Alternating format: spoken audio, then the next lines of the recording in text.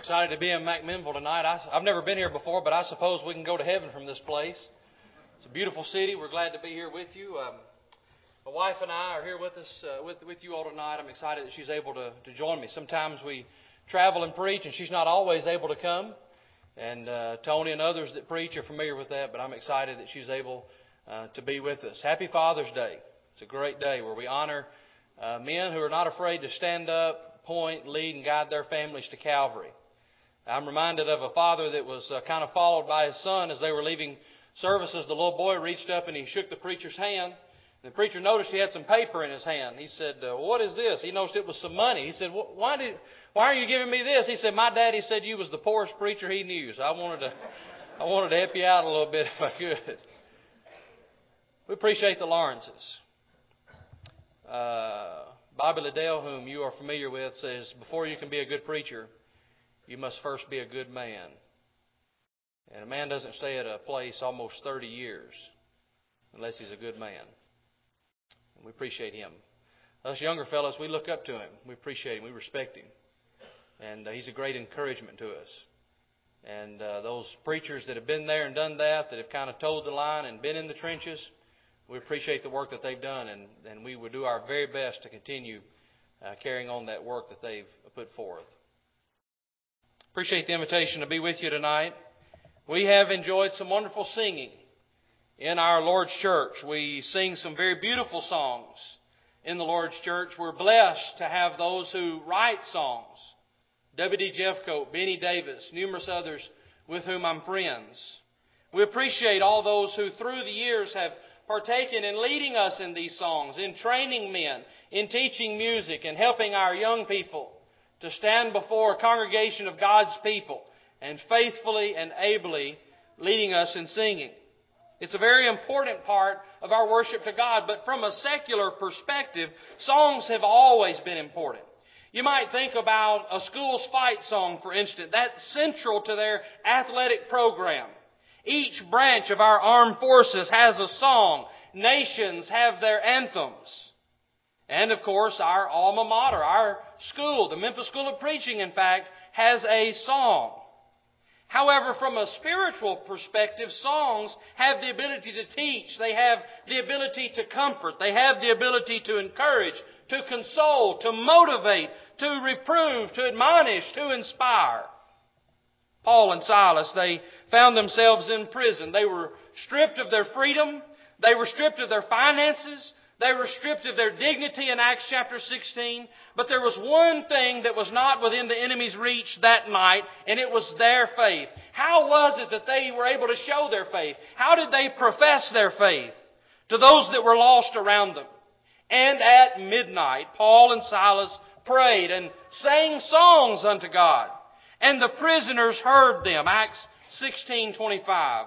And so through this example of a powerful influence of songs and hymns and spiritual songs is seen a very important, a very central part of the Christian faith. And that is singing. How many souls have responded in obedience or repentance at the Bobby Branch congregation because they were motivated, they were encouraged, they were inspired by the singing of good songs? Not just at Bobby Branch, but all across the brotherhood. Tens of thousands of people have responded to our Lord's call because they were motivated by the preaching. They were encouraged by the singing. And so while singing, our thoughts have been stirred to be more holy. More holiness give me. To be more evangelistic, send the light. To spend more time in study, give me the Bible. And to be more prayerful, sweet hour of prayer. To understand that God is with us. God bless you, go with God. To offer ourselves a living sacrifice. None of self and all of thee. And to bring ourselves to Christ, sinners Jesus will receive. These songs, hymns, spiritual songs stir us to action. And they tell the enemy whose side we're on. It was 1871.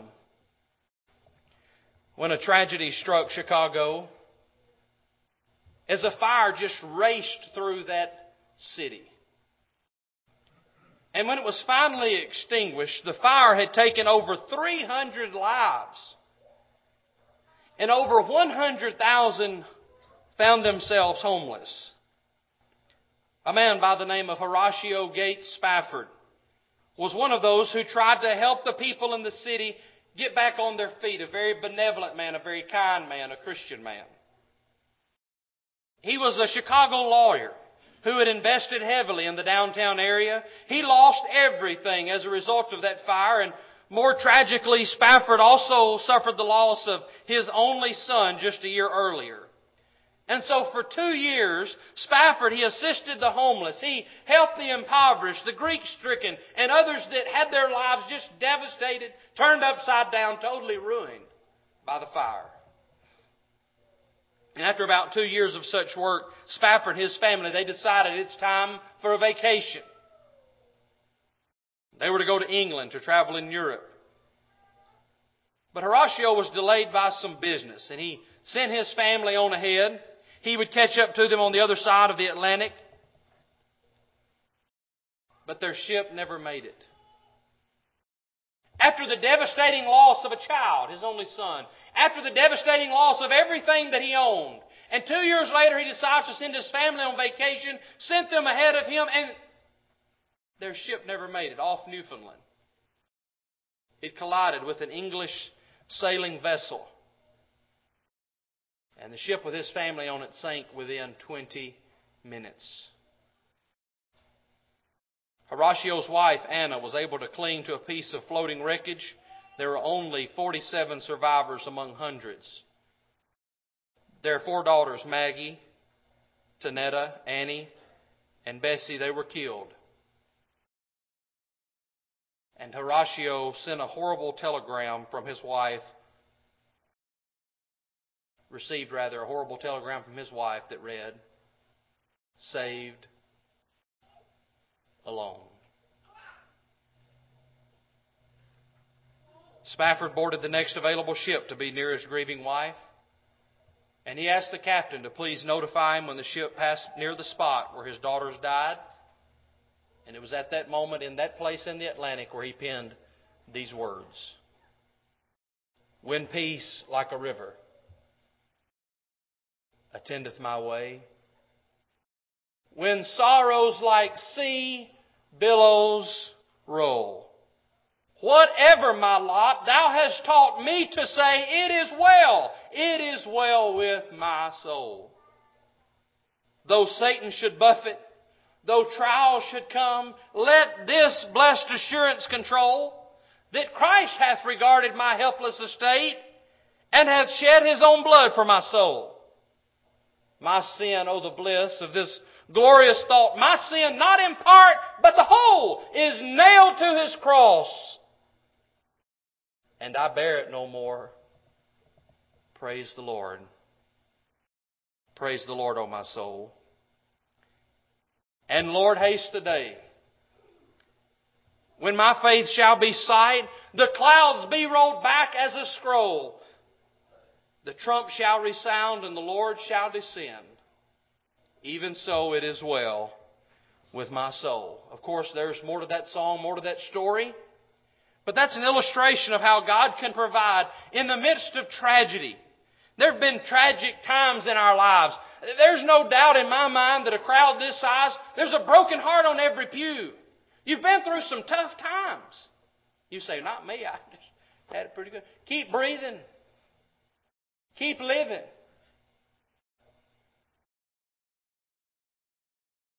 As a paramedic and the chaplain for our county, tragedy has struck on more than one occasion. I'm the person that you don't want to see knocking on your door at 2 a.m. in the morning. In fact, the people are familiar with what I do there and have even answered the door and seen me standing there and said, "Oh no." They knew it was bad.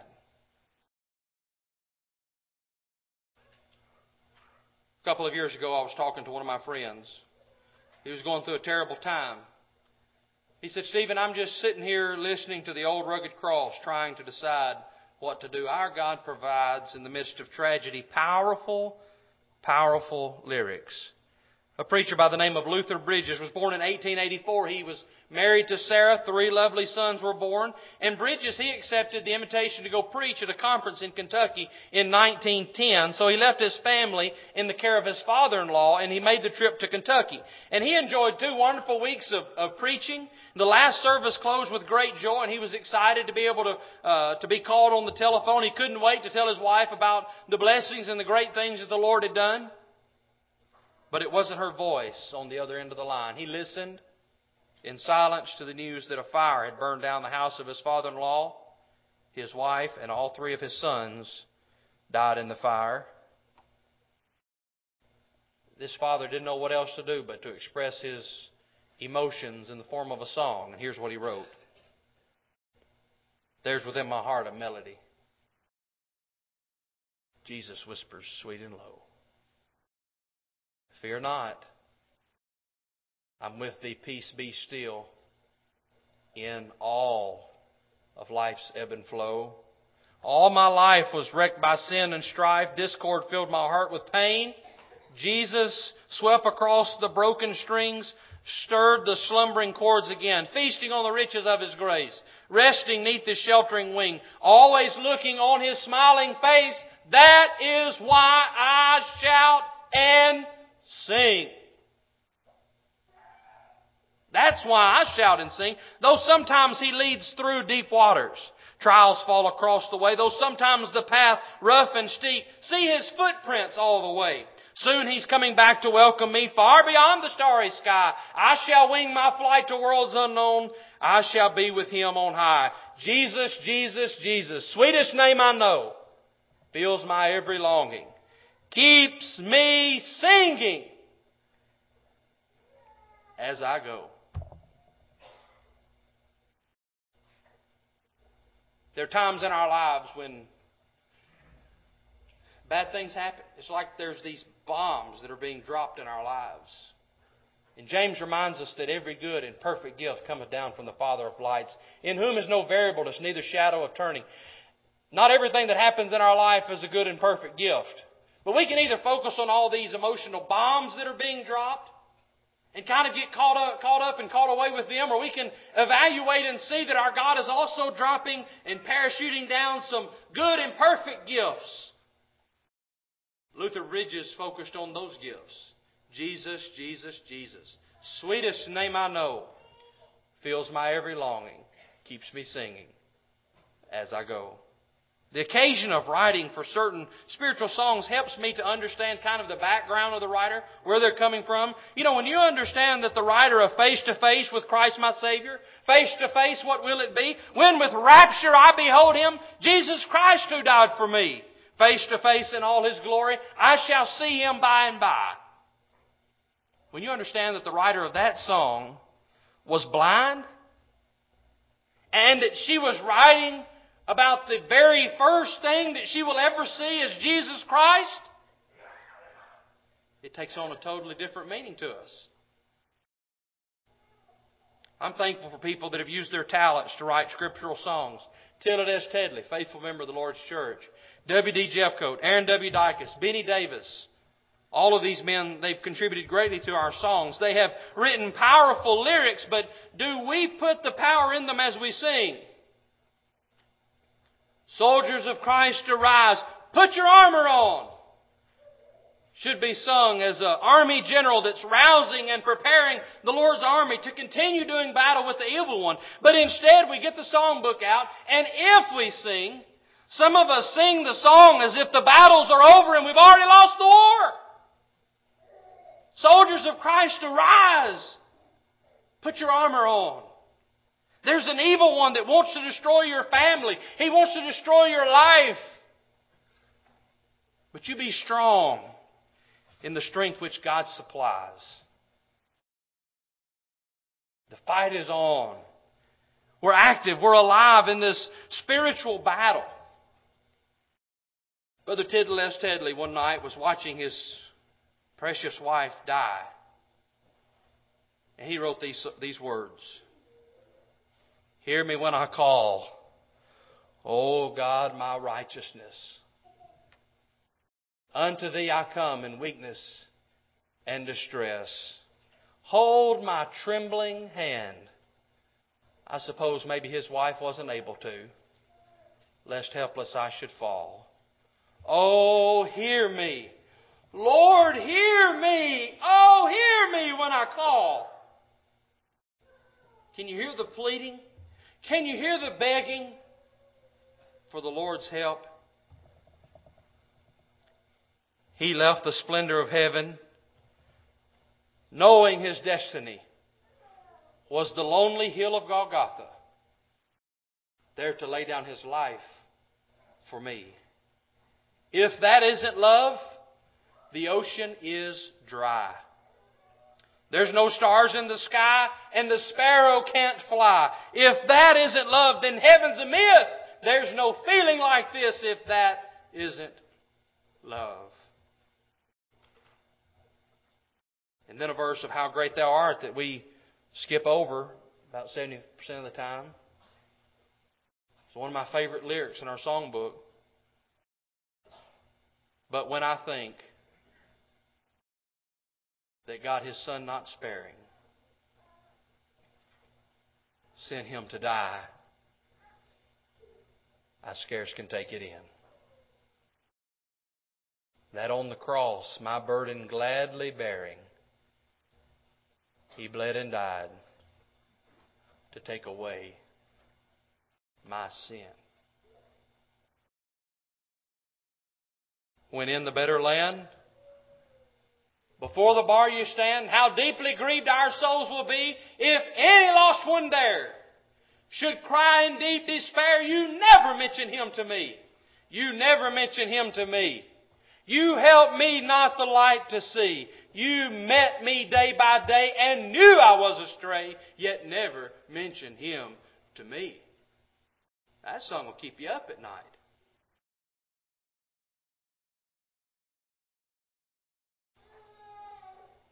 Did you hear about the story where the man died? He was in torment going from person to person. That's not him. He'd go to another one. Not him. Not him. So I said, who are you looking for? He said, I'm looking for that Christian that lived next door that never mentioned Jesus Christ to me. I know he's here.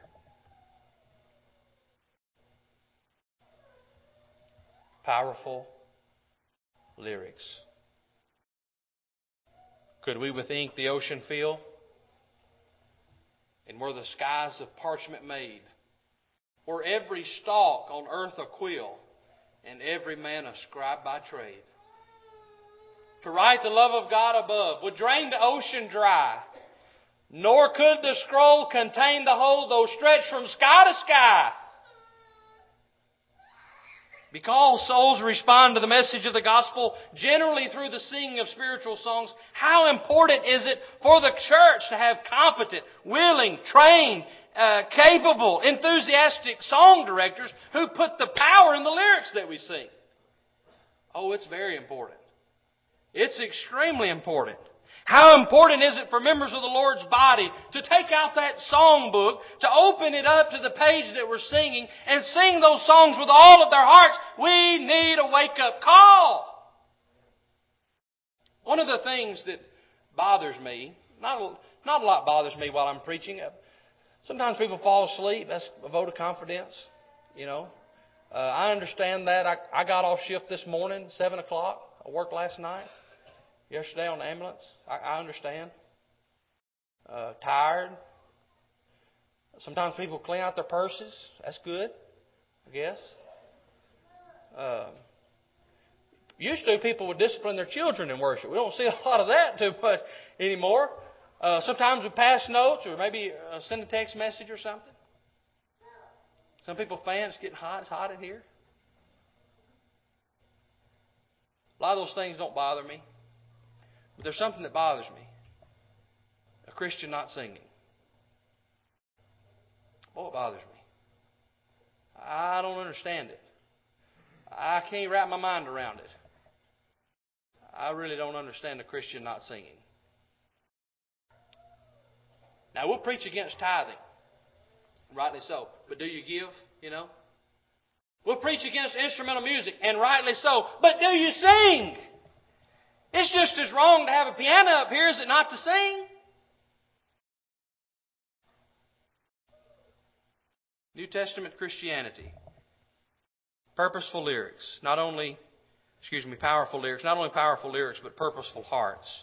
Jesus told the Samaritan woman, He said, God is Spirit, and they that worship Him must worship Him in spirit and in truth, John 4:24. And then in Acts chapter 11, verse 22, the tidings of these things came unto the ears of the church, which is in Jerusalem.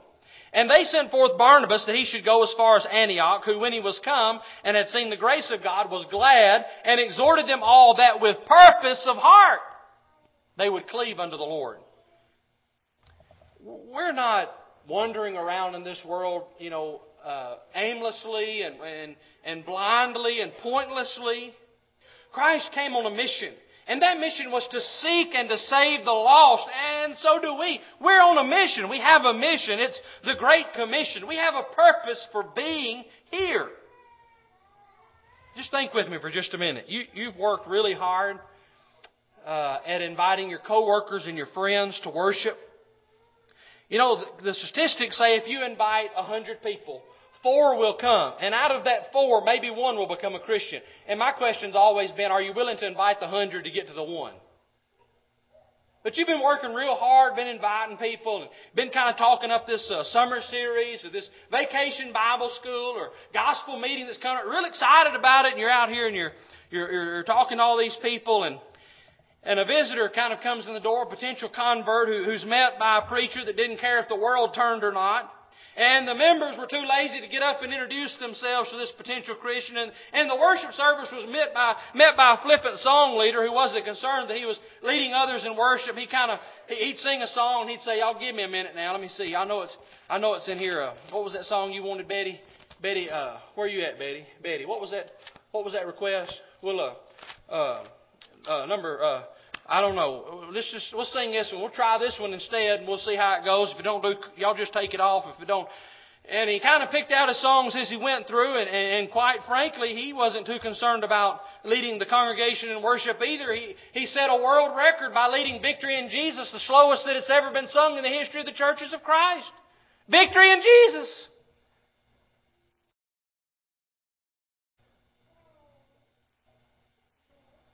What do these attitudes tell this precious soul who's visiting the Lord's church?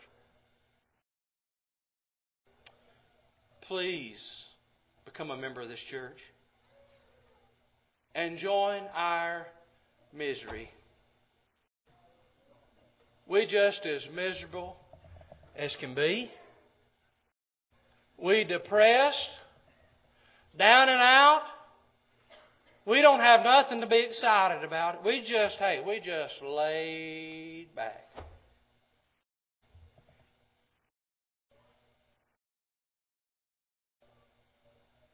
I'm sure throughout the course of that worship they sang "Seeking the Lost" as well. And maybe even sung "Lead Me to Some Soul Today." When will we understand and allow it to kind of sink into the depths of our hearts, into our souls, that it is just as wrong to tell a lie as it is to sing a lie?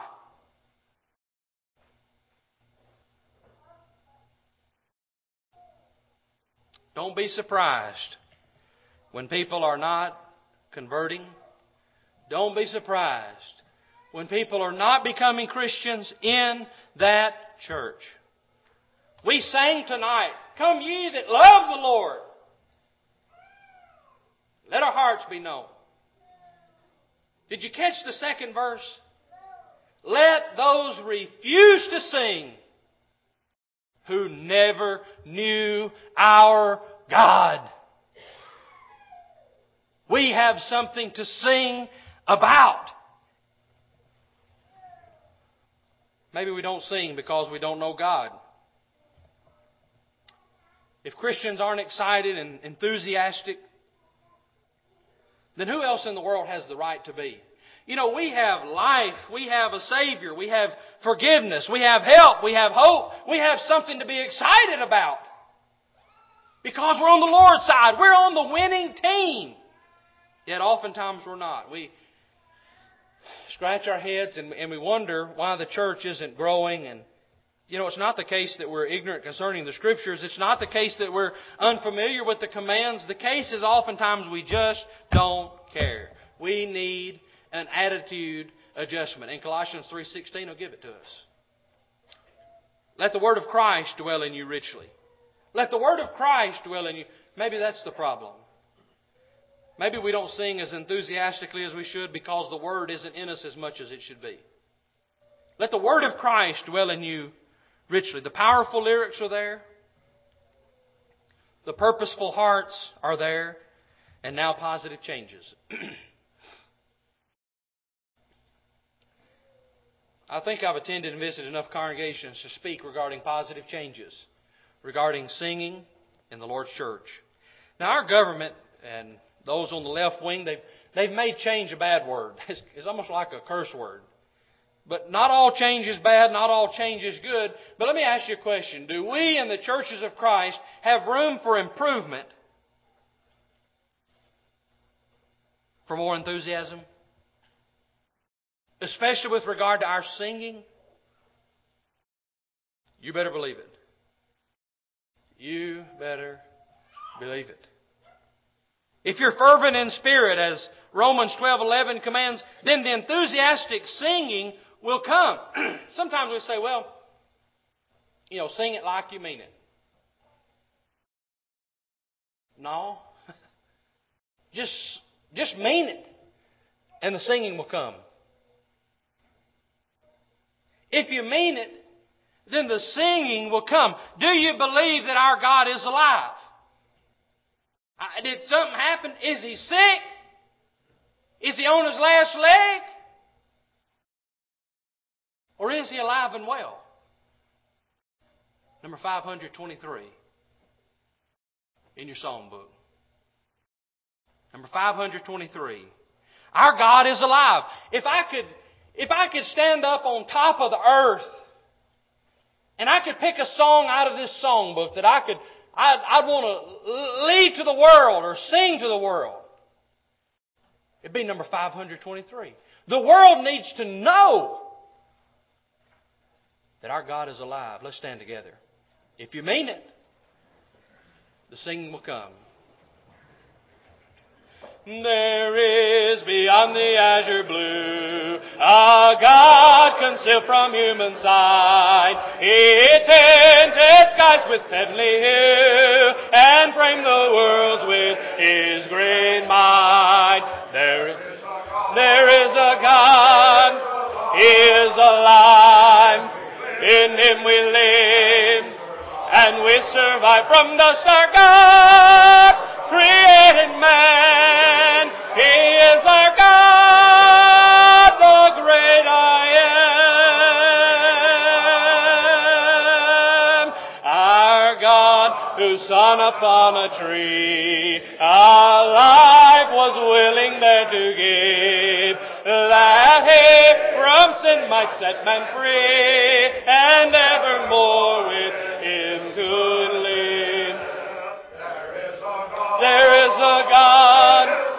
He is alive. In Him we live and we survive. From dust our God created man.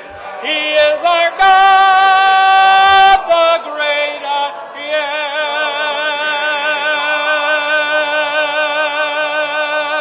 am. Please be seated. Apathy has no place in our Lord's church. We're not apathetic about the fact that our God lives. We're excited about it. That there's a God that's available, that's relatable, that's always available, that never forsakes us, never leaves us. And so if we mean it, then the singing will come. Maybe we need to convince members of the Lord's church that there is a God. Maybe as a preacher, I need to do a better job of convincing those that listen that there truly is victory in Jesus. Maybe we need to convince ourselves that heaven really will be worth it all. Maybe the problem is we just don't believe the words of the song. But preacher, I don't like to sing.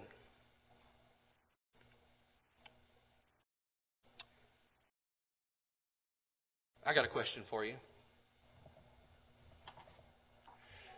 Jesus really didn't like them nails going through His body either. Jesus really didn't like getting beat to a pulp. Jesus really didn't like being embarrassed and humiliated. But yet He was scoffed, He was mocked, He was scourged, He was beat to a pulp, He was spit on. And when they got through playing cat and mouse, they killed Him.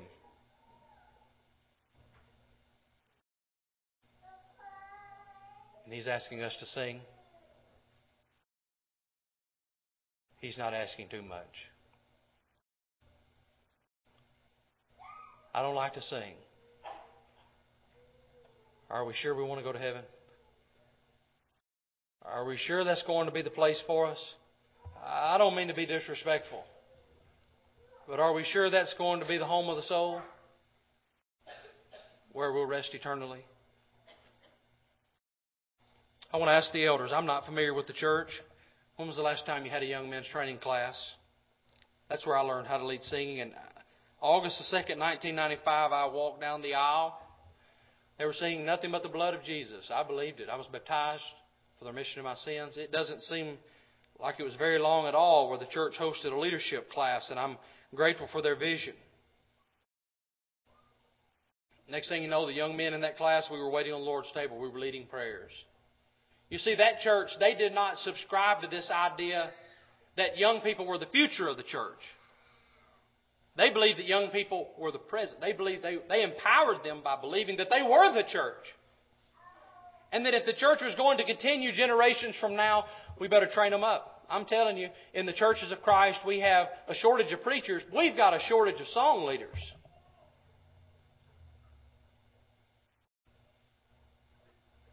We spend a lot of time training preachers, a lot of money. I've got some time invested. Tony's got some time invested. Let's invest a little time in our young men to help them lead sing at an early age. You know, it's not the most comfortable thing in the world to stand before, I don't know how many people's here, 3,000 looks like. You know, lead a song. We've got to teach them to become comfortable doing the uncomfortable. I think that's what Jesus did. Positive changes should be brought about in our Lord's church because, quite frankly, we have something to sing about. May we arise in chorus and with all of our hearts sing, "Give me the Bible." We need elected leaders. We need church leaders. We need preachers. We need members of the Lord's body that love the Bible. May we arise and in chorus sing, "Give me the Bible." May we arise and in chorus sing, "Have thine own way." May we arise and in chorus sing with all of our hearts, "Our God, He is alive." May we arise and in chorus sing, "Mighty is our God, mighty is our King, mighty is our Lord. He's the ruler of everything." And as I sing these songs and understand the background with which these writers faced, I think their lives are much like ours. I really do. I think they just were living and going along, and they kind of had everything planned out, and then boom, something happened, changed course, something totally out of the blue, something they were not expecting. It turned their lives upside down. I think that in trying to relate, I think it's much like planning a vacation trip to Italy. You're all excited about it, and you go out and buy the guidebooks, you learn the language, you're familiar with the food.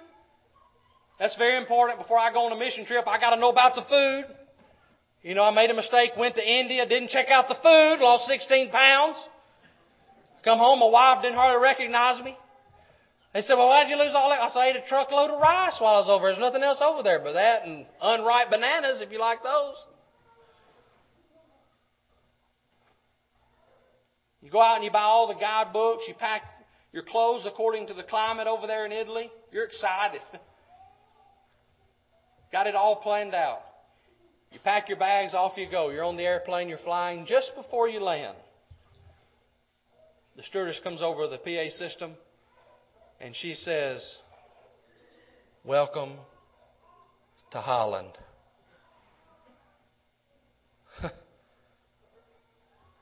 Holland? Are you kidding me?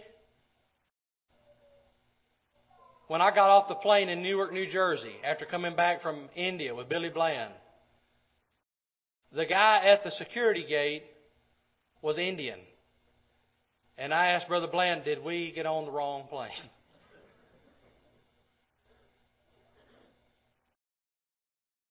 Welcome to Holland. I didn't plan to go to Holland. I wanted to go to Italy. I bought guidebooks for Italy. I learned about Italian food. I had the list of sites I wanted to see in Italy, not Holland.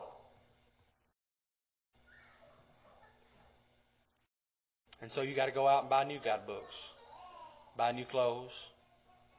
Ladies excited about that. You learn about the food, the culture. You learn about the windmills, and you get you another list of things to see. The good news is we haven't gone to a bad place that's full of pestilence and disease and famine.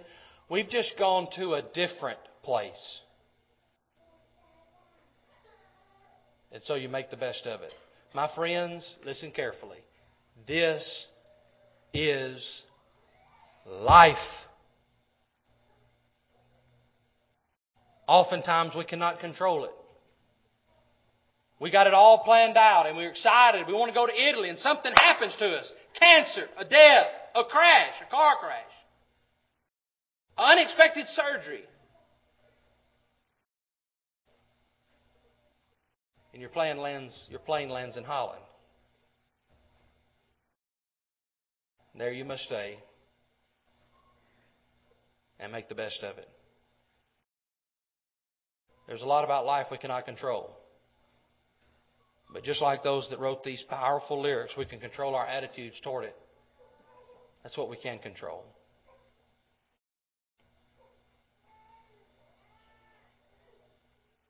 Her name was Elaine Roberts. She was married to a preacher in a very prominent denomination for 39 years. He became a Christian. She was scared to death of water.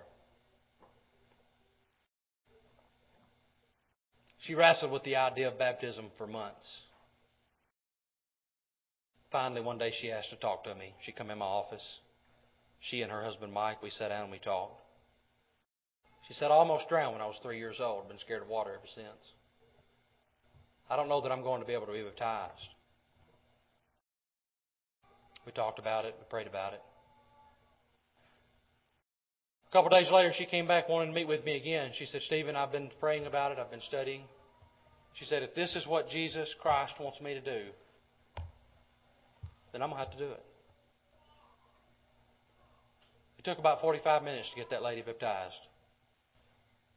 After she come back up, a few minutes, she was probably the most happy, excited, crying, just woman I think I've ever baptized in my life. She said, "I prayed on the way down here, you just grabbed me and throw me under the water." And that's pretty much what I did. After 45 minutes, I just grabbed a hold of her and put the old elbow on her. 13 days later, she died. She and her husband were planning to go to the Memphis School of Preaching. This was in December. They were planning to go to the Memphis School of Preaching in January. You see, they had planned to go to Italy. Their plane landed in Holland. This is life.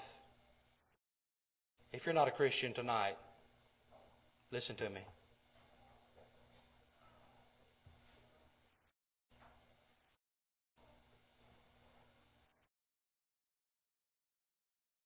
Make a decision. Jesus Christ was the master at getting people to make a decision to follow Him. Become committed. You know what the book says? I'm not going to come out there and get you. And the Holy Spirit's not going to directly operate on you and drag you down here.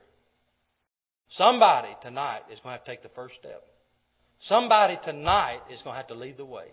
Somebody tonight needs to give their children the best gift and become a Christian on Father's Day. Somebody tonight has separated themselves from Christ, and they tried to sweep the sins under the rug, but it's not working for them. They're carrying a heavy load. Listen to me. We value authentic over fake. We want you to be real, not fake.